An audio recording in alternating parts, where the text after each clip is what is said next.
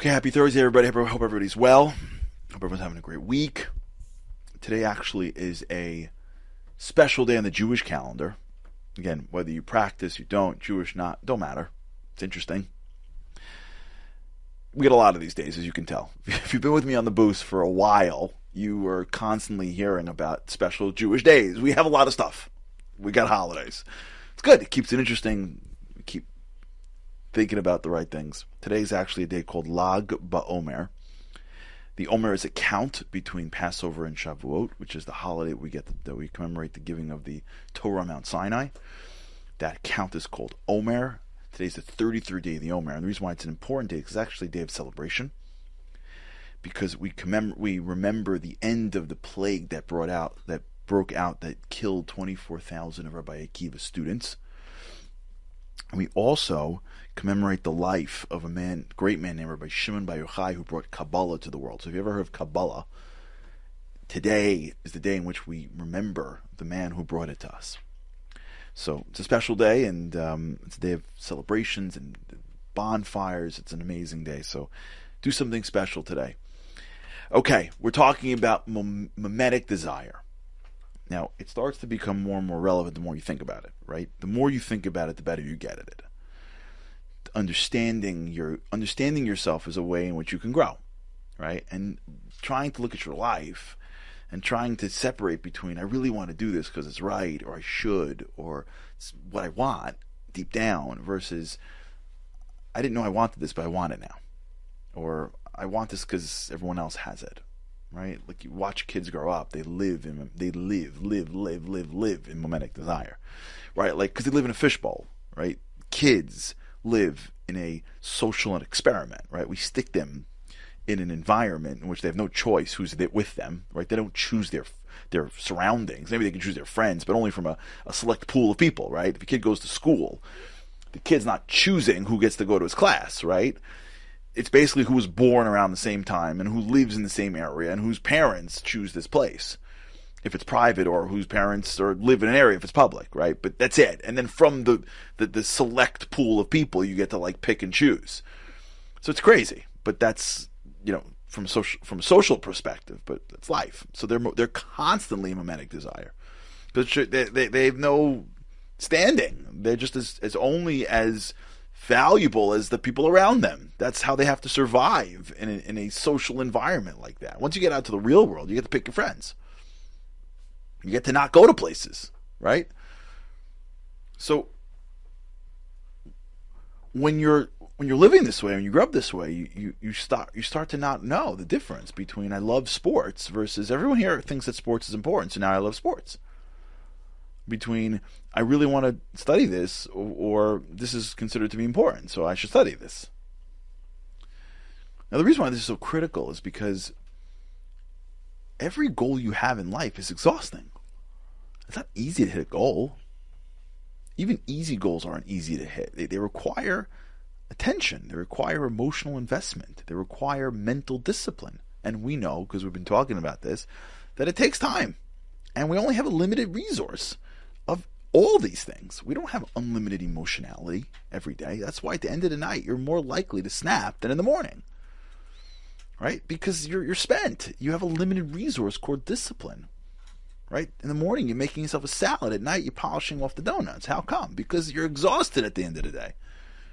Your discipline waned. You used it for eating and traveling and traffic and the train and dealing with your coworkers and the phone call you didn't want to get and whatever. The half a dozen things that you had to deal with, you dealt with, and that sucked away your discipline.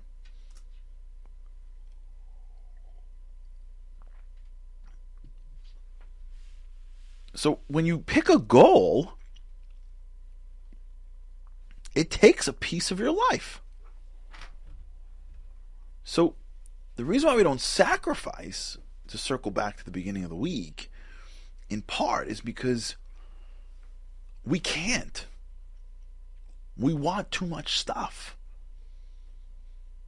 And half the things we want, we don't even really want. We only want it because everyone else has it. We don't know the difference. We don't have the 2 or 3 things that matter most to us.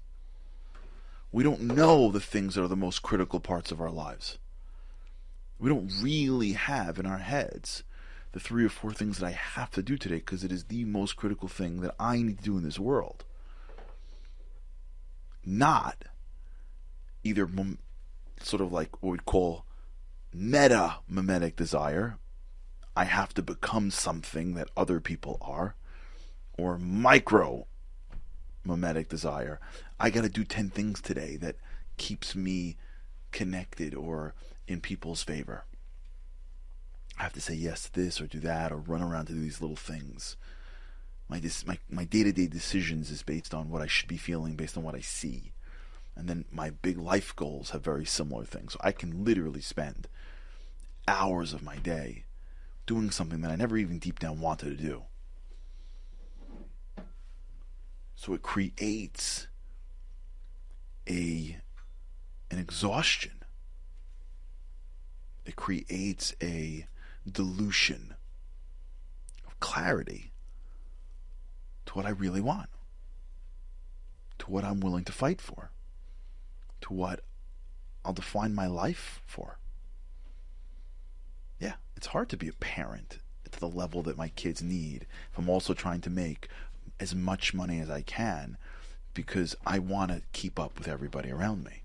Sure, super hard. The mortgage that I can't afford puts me at work for more hours, which is why I can't spend those hours with the kid who needs me.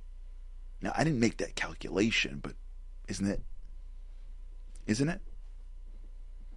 Right? Maintaining all of my friends and keeping up with everybody's lives and making sure that I'm ahead of the curve keeps me focused on that, which takes me away from maybe my spouse and really creating a life where we can talk and walk versus managing all the different things that I got to do to maintain the mimetic desires. With me? Deepening my spirituality is an impossibility because my friends don't have it. It's still not valuable. So everything I do is a sacrifice beyond what I need because I don't see a value in anything that it can give me. Take anything in your life. As you break down why you want it, what you find is that there's a cost. And the cost is that it dilutes the stuff that you really want, which takes you further from being able to sacrifice for it. You know, there's a time where people were stripped of what they had and they just broke it down and did what they needed to do. And they sacrificed everything and they achieved incredible things. We spoke about it like 2 weeks ago. You know, survivors that came to these shores after the Holocaust, they had nothing. And they had very clear goals: survival, rebuild families, and they did crazy stuff to do it.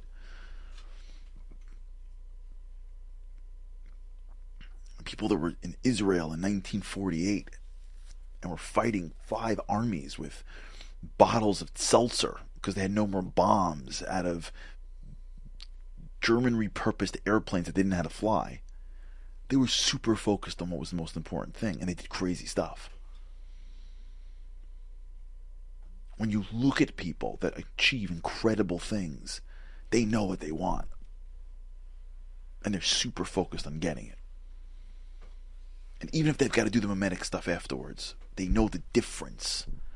They don't have it all in one huge pot in which they're always exhausted. And they never have enough energy to go the extra mile on anything. They're just juggling. And I'm in no way saying I got this down. I am juggling just like you're juggling. Let's just call it out. The lack of clarity with what I really want in my life, what I really need to do in this world. What are my really most important things?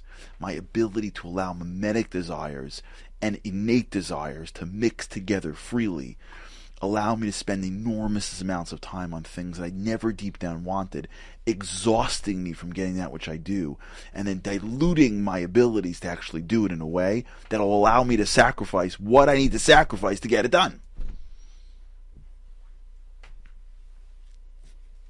And here we are.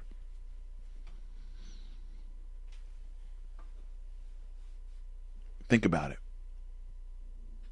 Just think about it over the weekend. What are my most important goals? Yeah, if you can't do that, what do I do all week? Think about that. What did I do this week? Like, what did I do? And then ask, why did I do that? See if you can see the difference between an innate desire and a mimetic desire. Because once you get the difference, you'll find more strength to sacrifice. And then you'll start to move into a new world. All right, everybody, have a great weekend. Shabbat Shalom. God's help. Can't wait to see you next week. Living on a lifeline. The world doesn't ever seem to change. Looking for the sunshine, but you're caught up in the rain. It's like your eyes are wide open, but you cannot see. You're watching life pass you by like 1, 2, 3. Walking in destruction. The winds of life blur your vision. All the devastation. Forever feels like you're on the run. It's time. No one else can set you free. You're locked inside, and only you have got the key.